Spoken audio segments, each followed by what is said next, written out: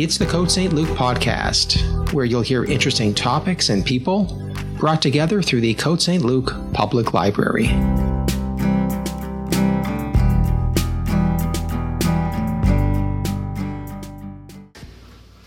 Good afternoon, everyone. This is Kathy Diamond on behalf of the Eleanor London Côte Saint-Luc Public Library, back again with a short monthly book talk. I hope that you are all well and beginning to enjoy the lovely warmer spring weather, shifting curfew regulations and all. The book that I'd like to talk about today is called The Pull of the Stars by Irish-Canadian writer Emma Donoghue, a truly fitting read for our current situation. Emma Donoghue was born in Dublin, Ireland in October 1969, the youngest of 8 children of Frances and Dennis Donoghue. Her father was a well-known literary critic in Ireland. She attended Catholic convent schools in Dublin, apart from one eye-opening year, as she called it, in New York City at the age of 10. She earned a first-class honors BA in English and French from University College Dublin, and as she said, unfortunately without learning to actually speak French. She then moved to England, where she received a PhD from the University of Cambridge. Her thesis was written on the concept of friendship between men and women in 18th century English fiction. From the age of 23, she has earned her living as a writer, and as she wrote, "I have been lucky enough never to have had an honest job since I was sacked after a single summer month as a chambermaid." After years of commuting between England, Ireland, and Canada, in 1998 she settled in London, Ontario, where she lives with Chris Rolston, her wife, and their son Finn and daughter Una. She says that although she works in many genres, she's best known for her fiction, which has been translated by now into over 40 languages. Some familiar titles of hers include The Wonder, Room, Frog Music, Akin, Astray, and The Sealed Letter. She also writes drama for screen, stage, and radio. Room, which she had adapted from her novel for the big screen, was her first feature film, and it was shortlisted for a number of awards. She's worked on a variety of other projects, adaptations of her own and others' work of fiction and memoir, as well as original screenplays in development for film and television. She said also that she has a great love for the short story form, and her stories have been published in numerous magazines, newspapers, and journals. She's also taught creative writing at different literary festivals and has been a writer in residence at the University of Western Ontario, as well as the University of York. She's also been a judge for the Irish Times Literary Prizes and other writers' awards for fiction.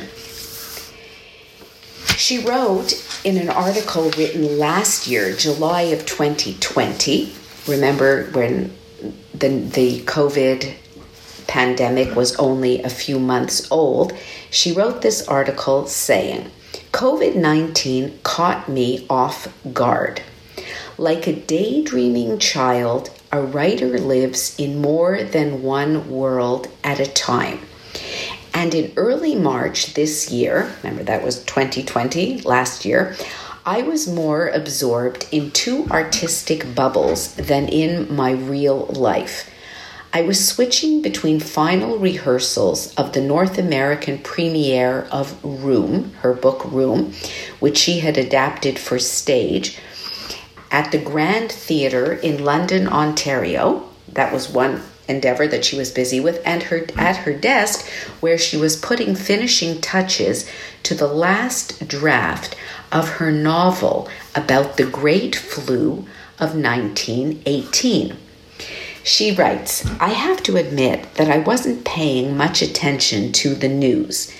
On March 9th, I delivered my novel, The Pull of the Stars, which was not due to be published until spring of 2021, and felt now I could relax and enjoy the experience of having my stage production of Room, and then follow it from London, Ontario, where I live, to Toronto for its upcoming run.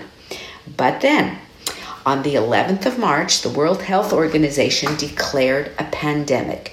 And 2 days later, the afternoon before its opening night, Room was cancelled. My publishers decided that my novel about nurse midwives and doctors battling a bizarre new strain of influenza for their pregnant patients' lives had suddenly become so timely that they wanted to publish it, to bring it out, as she writes, this summer, but that was last summer in 2020. So her main lockdown task became to go through the copy editing process for The Pull of the Stars at top speed, because it was only supposed to be coming out a year later. And she continues, my days were divided between 1918 and 2020. It's a little bit of a schizophrenic way of living, she says. The 1918 concerns, and this is because of the novel that she was fixing up, how many people were wearing masks on trams in Dublin in 1918? Why were governments so obsessed with how to kiss safely through a handkerchief? And then, weirdly similar or different ones in 2020, when now the period that she was writing this article. Am I scrubbing my hands in all the right positions for the full 20 seconds?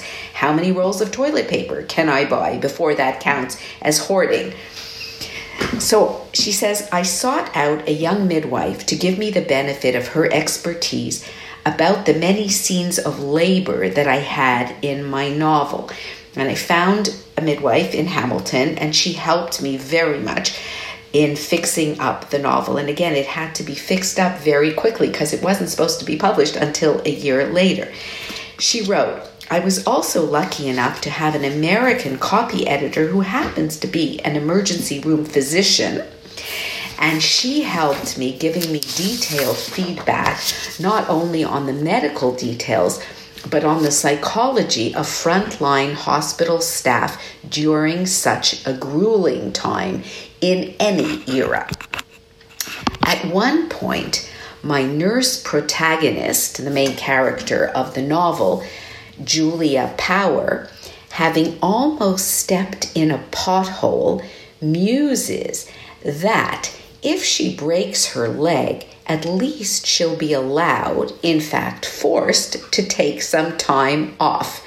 And my copy editor / doctor underlined this passage with a heartfelt yes. My novels, writes Emma Donoghue, whether contemporary or historical, are not usually full of echoes of the time I'm writing them. This was an eerie experience, living through two pandemics at once. Okay, one is in her fictional novel, and the other one is actually living it. I thought of the people back in 1918 wearing garlic and eating raw onions. And then I thought of what people in 2020 are doing now, trying to figure out how to fight off this novel coronavirus, something that we've never had to do in our lifetimes. Government advice in 1918, which she puts in the novel, she has government advice scattered throughout, for example, was as helpful as telling the largely poor population of Ireland to lie down and rest for a fortnight at the first symptom. Very helpful information. In the public information notices that I've sprinkled throughout my novel, I tried to capture that strange mixture of misleading reassurance and confusing advice. I've always found history a comfort in a darkly rueful way, says Emma Donoghue. The first book that I read during this current lockdown was Hilary Mantel's The Mirror and the Light, in which Thomas Cromwell strides busily through a Tudor London where an infection could rob you of your whole family by lunchtime. So as bad as we think we have things now, historically back a century ago or 2 or 3 or 4 centuries ago, people were a lot worse with a lot less at their disposal. This too shall pass, writes Emma Donoghue, quoting a medieval Persian proverb, although I felt like writing to her and saying, well, before the medieval Persian proverb, King David, the Jewish King David, said the exact same thing. In any case, one of the characters in her book, a woman doctor who is an actual real historical figure, her name is Dr. Kathleen Lynn, she says in the novel, the human race settles on terms with every plague it encounters in the end. And that's what Emma Donoghue wrote in her essay last year. So this book, To the Pull of the Stars, set in a Dublin hospital in the grip of the 1918 flu pandemic, Emma Donoghue's 11th novel, this Pull of the Stars is her 11th novel, grimly foreshadows present-day circumstances. If in doubt, don't stir out, warned the posters affixed to street lamps. Overwhelmed hospital staff are putting patients in makeshift beds on the floor, and stores have run out of disinfectant. The pandemic here in this novel serves as a backdrop for Donoghue's searing portrait of women's lives scarred by poverty and too many pregnancies in a society that proclaims she doesn't love him unless she gives him 12. The Catholic Church is also called to judgment by the author for its brutal treatment of unmarried mothers and their offspring. From these dark materials, Donoghue has fashioned a tale of heroism that reads like a thriller, complete with gripping action sequences, mortal menaces, and occasional triumphs, made all the more exhilarating for their being rare and hard fought for. The hero of the story, the main character, is a 30-year-old single woman, a maternity nurse by the name of Julia Power, interesting name, striving to save the lives of the pregnant women she is taking care of. And these women, her patients, are at even greater risk than usual during labor and delivery. And remember, 1918, childbirth was a very dangerous thing. But now, on top of it, they have the flu, this women, which is why they have been admitted to hospital, because back then most women gave birth at home with midwives. So they only went to the hospital because they were sick with the flu. And our main character, the heroine of the story, this Julia Power, has to care for them in a converted supply room, barely big enough for 3 narrow cots.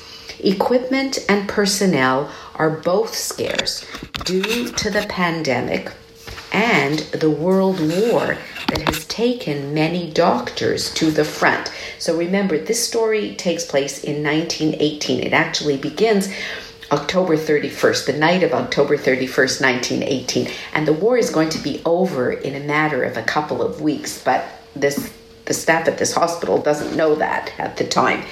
So when Julia arrives to work on October 31st, 1918, she is saddened and upset, but not surprised to learn that one of her patients has died overnight. Flu-induced pneumonia is the immediate cause. But if she had been completing the paperwork, Julia thinks bitterly, I would have been tempted to put worn down to the bone, mother of 5 at 24, an underfed daughter of underfed generations. This flu had only tipped her over. Julia has little use for the pious resignation, and here it seems to me we have Emma Donoghue, who has also little use for the pious resignation of sanctimonious night nurse Sister Luke, though she is grateful when the nun, her superior, grudgingly sends her some help, a desperately needed aid. And who is this desperately needed aid? It's a young woman who's not sure of her age. She thinks she's about 22 years old. Her name is Bridie Sweeney, and she is unqualified and uneducated, but quick to learn. And who is this Bridie Sweeney? She is an orphan who has been raised, and is now living in the mother house with the nuns, where she has been her whole life abused and treated very, very poorly. Julia warms to her. She's funny and she's quick, this Bridie Sweeney, and together they deal with 3 harrowing deliveries, which are why this book is filled, as I mentioned before, with action, with menaces, and with triumphs, because of the deliveries, because of the births. So squeamish readers, I have to say here, might find Donoghue's graphic accounts of childbirth, and they are quite graphic and quite detailed. Sometimes I wondered, and thought that perhaps they didn't have to be quite so detailed, with fatal results in 2 of the cases. Some readers might find this a little bit too much, but they do serve to underscore what Emma Donoghue is trying to say. For example, Julia retorts angrily when an orderly comes in and comments that women shouldn't be allowed to vote, and women are have just been allowed suffrage if they're over 30 and possess property, we're finding out. But there's not going to be an election until the war is over. So Julia, if she makes it till after the war is over, she will be able to vote, which is she's thinking about. So this orderly says to her that women shouldn't be allowed to vote because they don't pay the blood tax that soldiers do. And she's furious, and she looks around at all these women, and especially when you think of childbirth as being such a bloody situation, and there's a lot of blood in this story, and it's the blood of the women, that she says to him, look around you, she says to him, women have been paying the blood tax since time began. Many novels depict the brotherhood of men at war. What Donoghue does and celebrates in this novel is the sisterhood of women bringing life into the world and those who help them along this perilous journey. She does stack the deck slightly in her story by making the hospital's only capable doctor in her story a female one. But interestingly, this female doctor character was a real historical figure, a woman by the name of Dr. Kathleen Lynn. She was an actual person. She was a member of the outlawed Sinn Féin, probably I pronounced this wrong, group, who had been released from jail after the Easter uprising so that she could combat the flu. And that's why she's sent to work in the hospital. But this Kathleen Lynn was an actual figure. And Emma Donoghue, in her author's note at the end of the book, mentions this. And as she has in her previous novels, Donoghue makes good use of real-life figures for her fictional ends.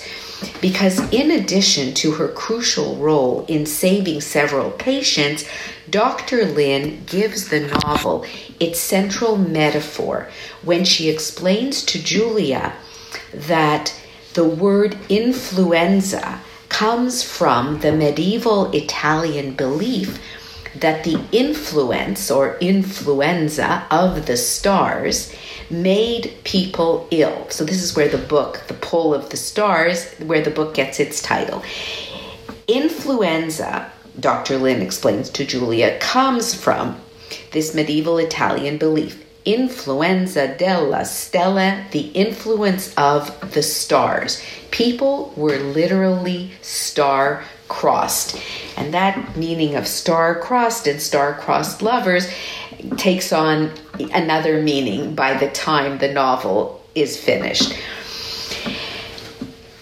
This system, not only the system of the Ireland that Donoghue is writing about, oppresses men and boys as well as girls. And Bridie, this young woman who has come to help Julia, says to her that it's as if when it's your time, your star gives you a yank. The two women and in that scene, the two women are on the hospital roof getting some fresh air after 2 grueling days. They have become friends, and they become very close friends. And Bridie, we have found out through the story, is one of the abused boarders at Sister Luke, who is Julia's superior, at the convent where Sister Luke lives. She is one of those unwanted or illegitimate children who were left there with the nuns, who were often beaten, starved, and used really as slave labor in the same repressive patriarchal system that Emma Donoghue is writing about, that consigns married women to endless childbearing. But as Donoghue does acknowledge, I said, the system oppresses men and boys as well. Julia's brother Tim, with whom she lives, has recently returned from the war, shell-shocked and mute. He's one of the male victims of the story.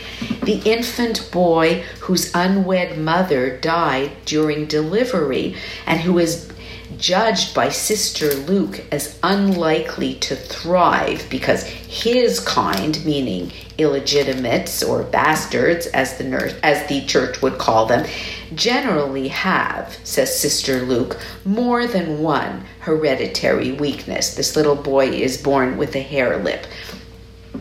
But the novel's focus is on the hard-won strength of its female characters, which it's an Emma Donoghue novel.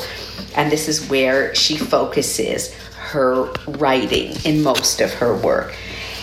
Focusing on Julia's fierce dedication to her patients and Bridie's cheery enjoyment of each simple pleasure that Julia never has thought of before as a pleasure, but to Bridie, who has been raised as an orphan by the nuns, where pleasure was never a part of her vocabulary, she enjoys the little things such as being able to go to the bathroom by herself that Julia would never think of. And Julia learns from this cheerful young helper of hers.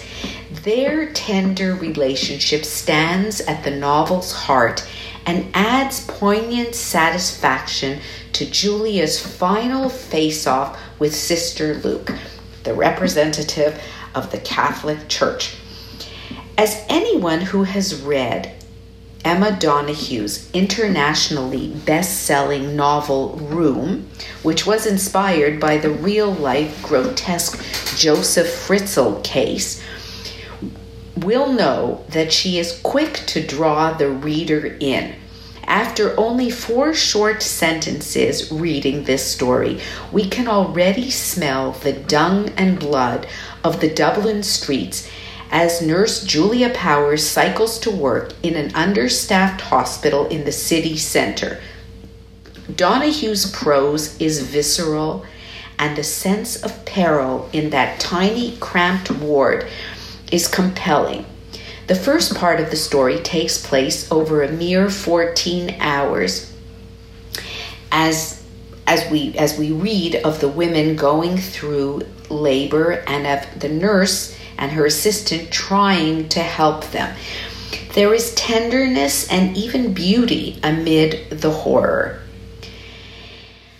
Donahue, in an interesting stylistic device, has abandoned the use of quotation marks in the book. And you notice this as you start to read, because you realize I'm reading dialogue, but there are no quotation marks. Not that it's difficult, because there are commas and there are periods, and it's in fact makes the book perhaps easier to read, because there's an awful lot of dialogue, and quotation marks become annoying when there's that much dialogue. But she said that the reason that she did this was that she wanted to give the dialogue a hallucinatory effect. And what it does is it certainly does conjure up the exhaustion of the main character. Where the novel falls short, I thought, is in Donahue's weakness for melodrama. She has a way of writing sometimes that is, at least I found, more dramatic than necessary. As if she takes great pains to ensure the reader should never forget about the grief and suffering that her characters are surrounded by. Poverty and influenza, are not the only cause of pain, of course, because there is the First World War that is still going on. It's in its last days, and it's the end of the 4 years, but it's still there. The effect of so much blood and literally blood and guts lessens the impact of the final tragedy of the story, which feels like a wasted opportunity given that Donahue is such a capable writer. For example, she writes early on about an exhausted doctor who, quote, held on to the stethoscope around his neck with 2 hands as a swaying passenger on a tram might grip an overhead strap. It's this ability of Donahue's to conjure a whole world in a short phrase that makes the book worth reading. One only wishes perhaps that she could have occasionally exercised a little more restraint. Again, that's my opinion. With The Pull of the Stars, Donahue has given us one of the first novels to come out of our current pandemic. But she's also given us, and then there have been a number of others, but she's also given us a pandemic caregiver novel, an engrossing and inadvertently topical, and I say inadvertently because remember, she wrote this book before COVID-19 appeared on the scene. I had no idea that she was going to be writing about anything contemporary. She was writing about the Spanish influenza of 1918, a historical piece of fiction. And then it became a very current and topical story, especially because it's about healthcare workers inside small rooms fighting to preserve life. Thank you very much for listening. Have a good month and keep well, everyone.